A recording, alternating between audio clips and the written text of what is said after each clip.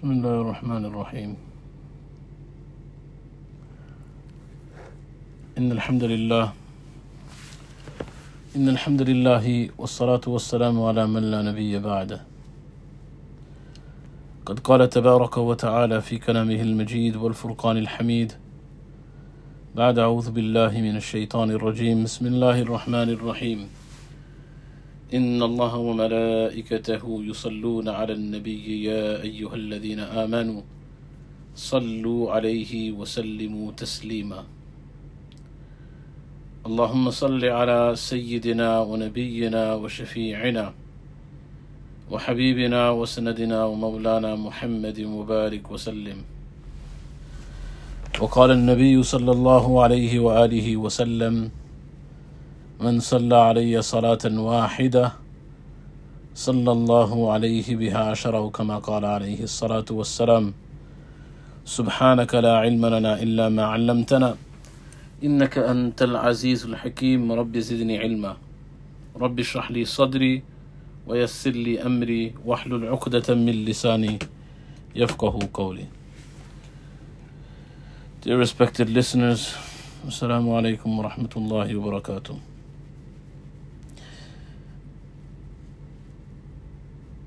Pray that Allah subhanahu wa ta'ala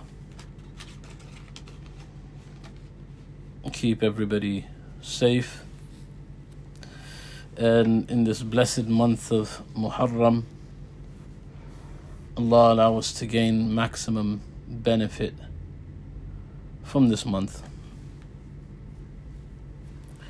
When thinking about what to recommence these lessons with, being the month of Muharram, and with the month of Muharram, though Islamically speaking, historically speaking, was not in the time of the Prophet ﷺ associated with anything other than the deliverance of Musa ala nabina alayhi salatu wassalam from the grasp and clutch of Fir'aun, and commemorating that occasion with fasts. In today's climate, the month of Muharram, and especially the 10th of Muharram, Yawm Ashura, is synonymous with the tragedy of Karbala and the martyrdom of Sayyiduna Hussein, the beloved grandson of Rasulullah sallallahu alayhi wa sallam. And because of this synonymous nature between the two, and the family of the Prophet sallallahu alayhi wa sallam being of such significance in the Sharia, that even our daily litany of sending salawat on the Prophet sallallahu alayhi wa sallam in our prayers, that Allahumma salli ala Muhammad wa ala ali Muhammad, incorporates sending the salutations upon the family of the Prophet sallallahu alayhi wa sallam, and how important the love of the Ahlul Bayt and the family alongside the Sahaba Kiram Ridwanullahi Ta'ala Majma'een is in Islam. I thought it apt that I speak to some degree on the immediate family of Rasulullah sallallahu alayhi wa sallam. And from the immediate family,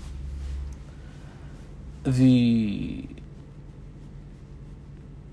focus initially will be on the Azwaj al-Mutahharat, the wives of Rasulullah sallallahu alayhi wa sallam, the mothers of the believers, and how important their biographies are, the lessons that we learn from their relationship with our beloved Prophet sallallahu alaihi wasallam, and the immense significance that Allah Himself has bestowed upon the mothers of the believers, the Azwaj al-Mutahharat.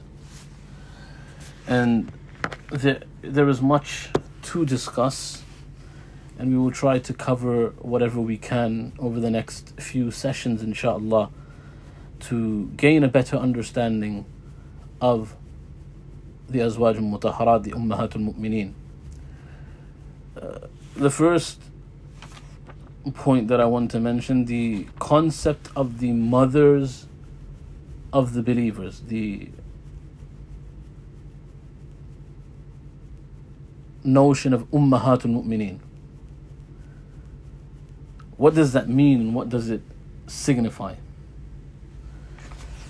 So the notion of Ummahat al-Mu'mineen is understood in a hadith recorded by Imam Bayhaqi rahimahullah, that Masruq, he relates that a woman said to Aisha radiyallahu ta'ala anha that, "Oh mother," so she said, "Lastu laka bi ummin, innama ana ummu rijalikum," that I am not considered your mother, but instead I am the mother of the believing men.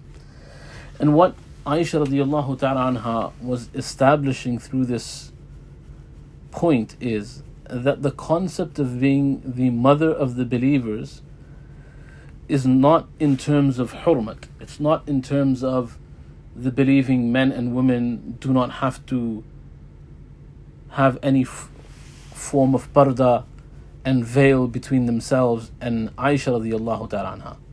But instead, this notion of Ummahatul Mu'mineen was the hurmat of being haram. That once a woman came under the nikah or under the Prophet sallallahu alaihi wasallam, then alat ta'abid, for eternity, it would not be permissible for any individual, even after the passing of the Prophet sallallahu alaihi wasallam, to marry that woman. And so that is what Aisha radiallahu ta'ala anha says, that this ruling of Ummahatul Mu'mineen is specific to the men. Khair. Who were the women that the Messenger sallallahu alaihi wasallam performed nikah with? And once we go through the names and their lineage, then inshallah we'll discuss some of the immense noble things that have been mentioned about them in hadith and the lessons that we can learn from them. Initially though, we look at, on a collective basis, how significant the Azwaj al-Mutahharat, the blessed wives of the Prophet sallallahu alaihi wasallam, were, and that the Prophet sallallahu alaihi wasallam indicated to their acceptance in terms of Allah subhanahu wa ta'ala in this very world. So in a hadith which has been validated by the likes of Hafiz ibn al-Hajar al-Asqalani amongst others, that Hind, the son of Hind ibn Abi Hala, narrates from his father that the Messenger sallallahu alaihi wasallam said, "Inna Allah aba li an atazawwaja aw uzawwija illa ahl al-jannah." That Allah subhanahu wa ta'ala has made it forbidden upon me that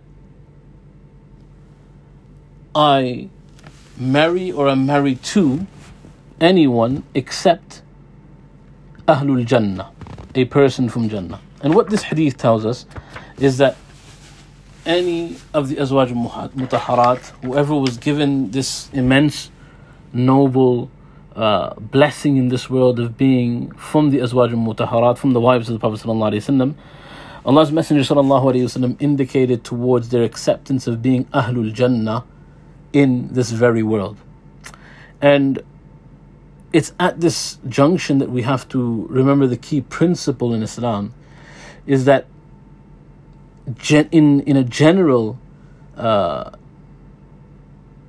way of speaking, all of the Sahaba Kiram Ridwanullahi Ta'ala Majma'een are absolved of any wrongdoing, because Allah has stated in the Quran, radiyallahu anhum wa radu an. So it remains impermissible for anybody to speak ill of any of the companions of the Prophet sallallahu alaihi wasallam. And then you have certain people from the Sahaba who were more select, and they were specifically discussed by the Messenger sallallahu alaihi wasallam. Their virtue and their nobility was then mentioned specifically by the Prophet sallallahu alaihi wasallam. So you have the general rule of the Sahaba Kiram Ridwanullah Ajma'een being above our tongues, and that we are unable, it is not permissible to speak ill of the Sahaba Kiram Ridwanullahi Ta'ala Ajma'een in any way, shape or form. In fact, in the books of Aqidah, the books of theology, and that note out what makes a Muslim, lifting one's tongue in a blameworthy manner against the Sahaba Kiram Ridwanullahi Ta'ala Majma'een is in fact a threat to one's own faith.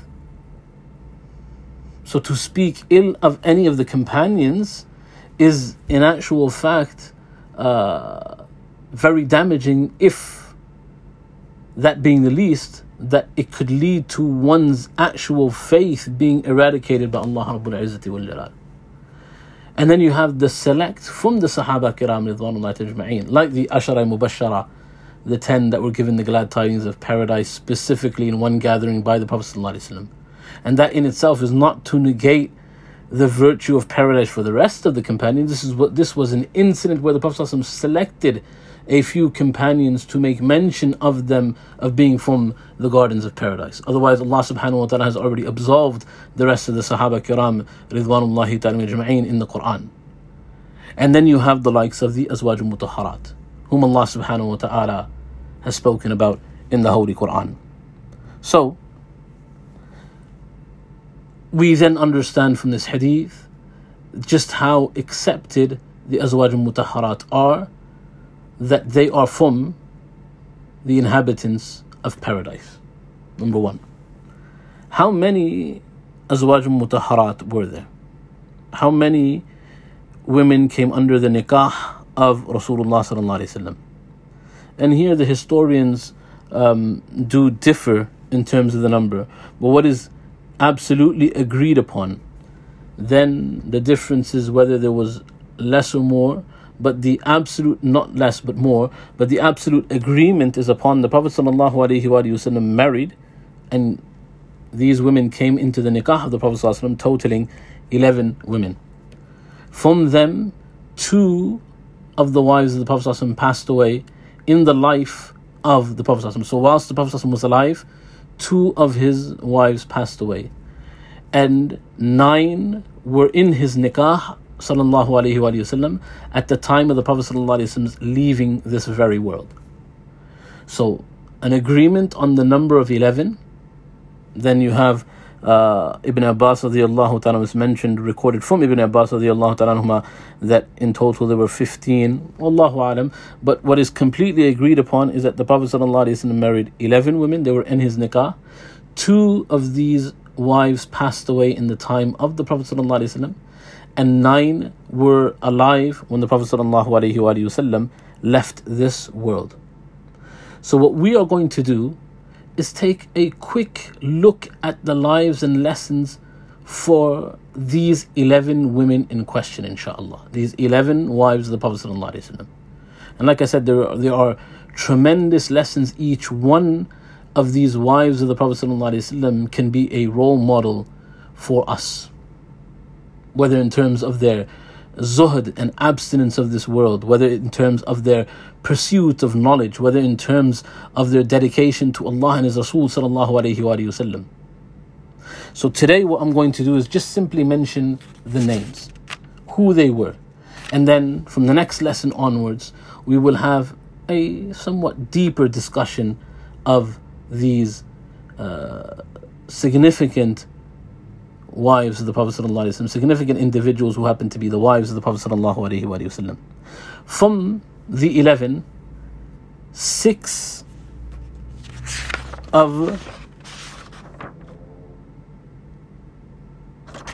6 of these women were from the Quraysh. So their lineage, their ancestral lineage, meets with the Prophet ﷺ, some in 2 or 3 generations, some after 4 or 5 generations.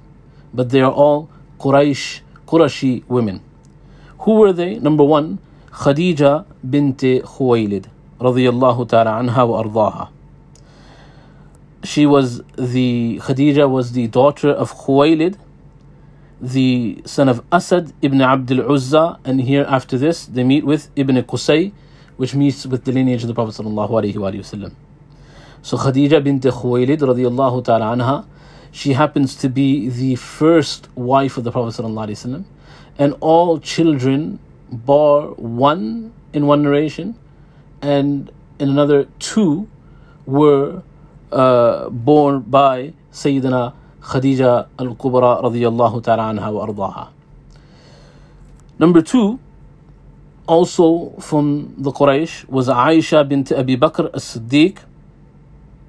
So Aisha, the daughter of Abu Bakr as-Siddiq radiyallahu ta'ala anhuma, the son of Abu Quhafa, who was Uthman ibn Amir, the son of Amr ibn Ka'b ibn Sa'd ibn Taym ibn Murra ibn Ka'b ibn Luay, and this is where the lineage meets with the Prophet ﷺ's ancestral lineage.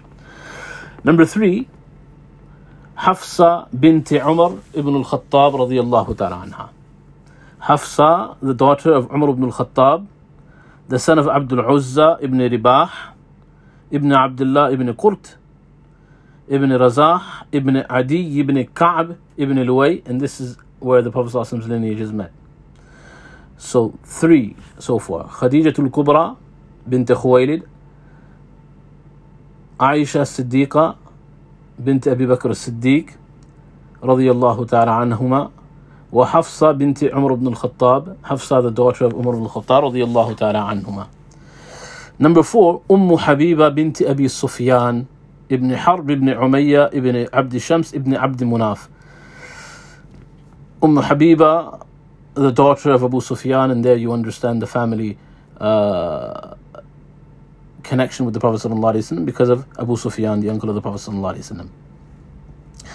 Number 5, Salama bint Abi Umayyah Hind ibn Suhail, that Salama, the daughter of Abu Umayyah. Abu Umayyah, also later on in the lineage, he was Ibn al-Mughira ibn Abdullah ibn Amr ibn Makhzum ibn Yaqadha ibn Murra ibn Ka'b, and this is where the lineage meets with the lineage of the Prophet ﷺ. Salma was the daughter of Abu Umayyah. Abu Umayyah was one of his appellations was Zadul Raqab, that he was known as the provisions for the travelers. And why?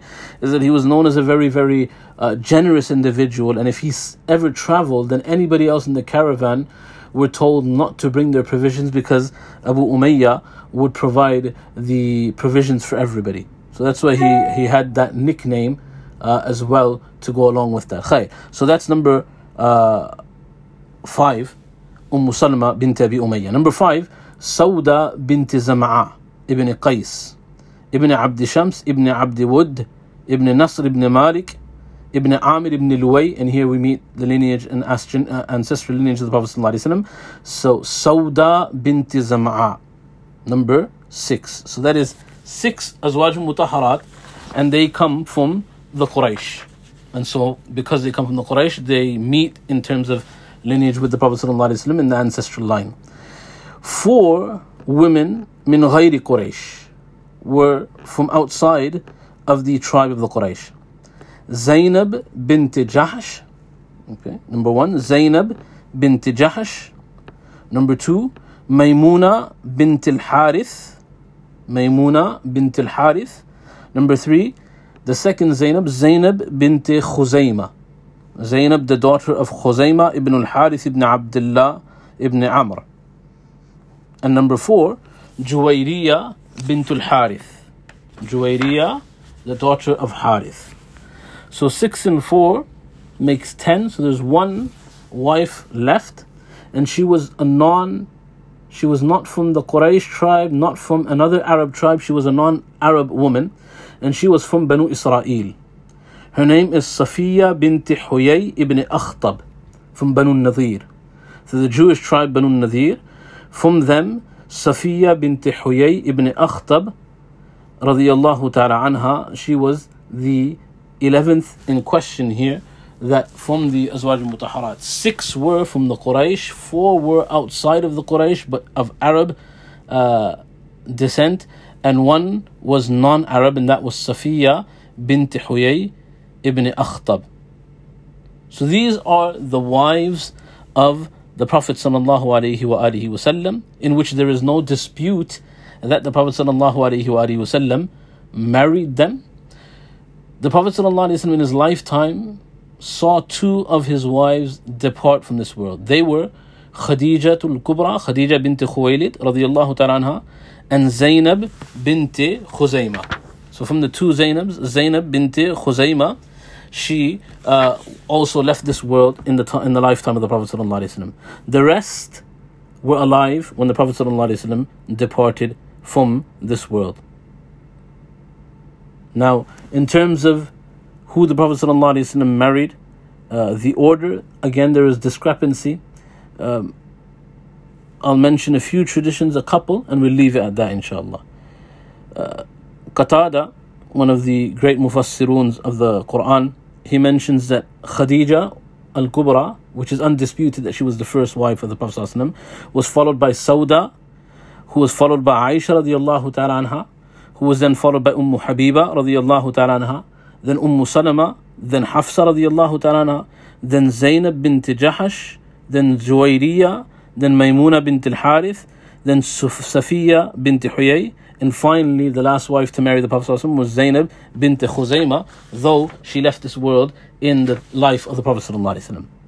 Another, Abu Ubaidah Ma'mar ibn al-Muthanna, he mentions that after Khadija radiyallahu ta'ala anha, Sauda married the Prophet ﷺ in Makkah al-Mukarramah.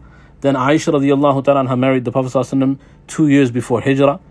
Salama married the Prophet ﷺ after the occasion of Badr at Madinatul Munawwara. Then Hafsa married 2 years, the 2nd year of Hijri. Then Zainab bint Jahash in the 3rd year. Then Juwayriya in the 5th year. Then Habiba in the 6th year. Then Safiya, then Maymuna, then Fatima bint Shurayh, which is disputed, well, not agreed upon. Then Zainab bint Khuzaymah, then Hind bint Yazid, then Asma bint Nu'man, and Qatila bint al-Ash'ath, and these again are not agreed upon. So the Prophet ﷺ, throughout his life, obviously he married these women, and the order is disputed, so we'll leave it at that. But what we do know is the first wife to marry the Prophet ﷺ was Sayyidatuna Khadija al-Kubra radiyallahu ta'ala anha. So what we'll do next, inshallah, is in our first official session of understanding the Azwaj al-Mutahharat and this part of history of the Prophet ﷺ, is we will speak about Khadija bint Khuwaylid, who she was and what she meant to the Prophet ﷺ. Not only was she the first wife of the Prophet ﷺ, she is the only wife wherein the Prophet ﷺ did not remarry in her lifetime. So inshallah, if Allah subhanahu wa ta'ala wills, then we'll go into some detail in relation to Khadija al-Kubra, the lessons that we learned from her life. Allah subhanahu wa ta'ala grant me the understanding. Allah subhanahu wa ta'ala grant all of you the understanding. Wa akhiru da'wan, alhamdulillahi rabbil alameen, subhanallahi wa bihamdihi, subhanakallahumma wa bihamdik, wa nashhadu an la ilaha illa ant, nastaghfiruka wa natubu ilayk. جزاكم الله خيرا. السلام عليكم ورحمة الله وبركاته.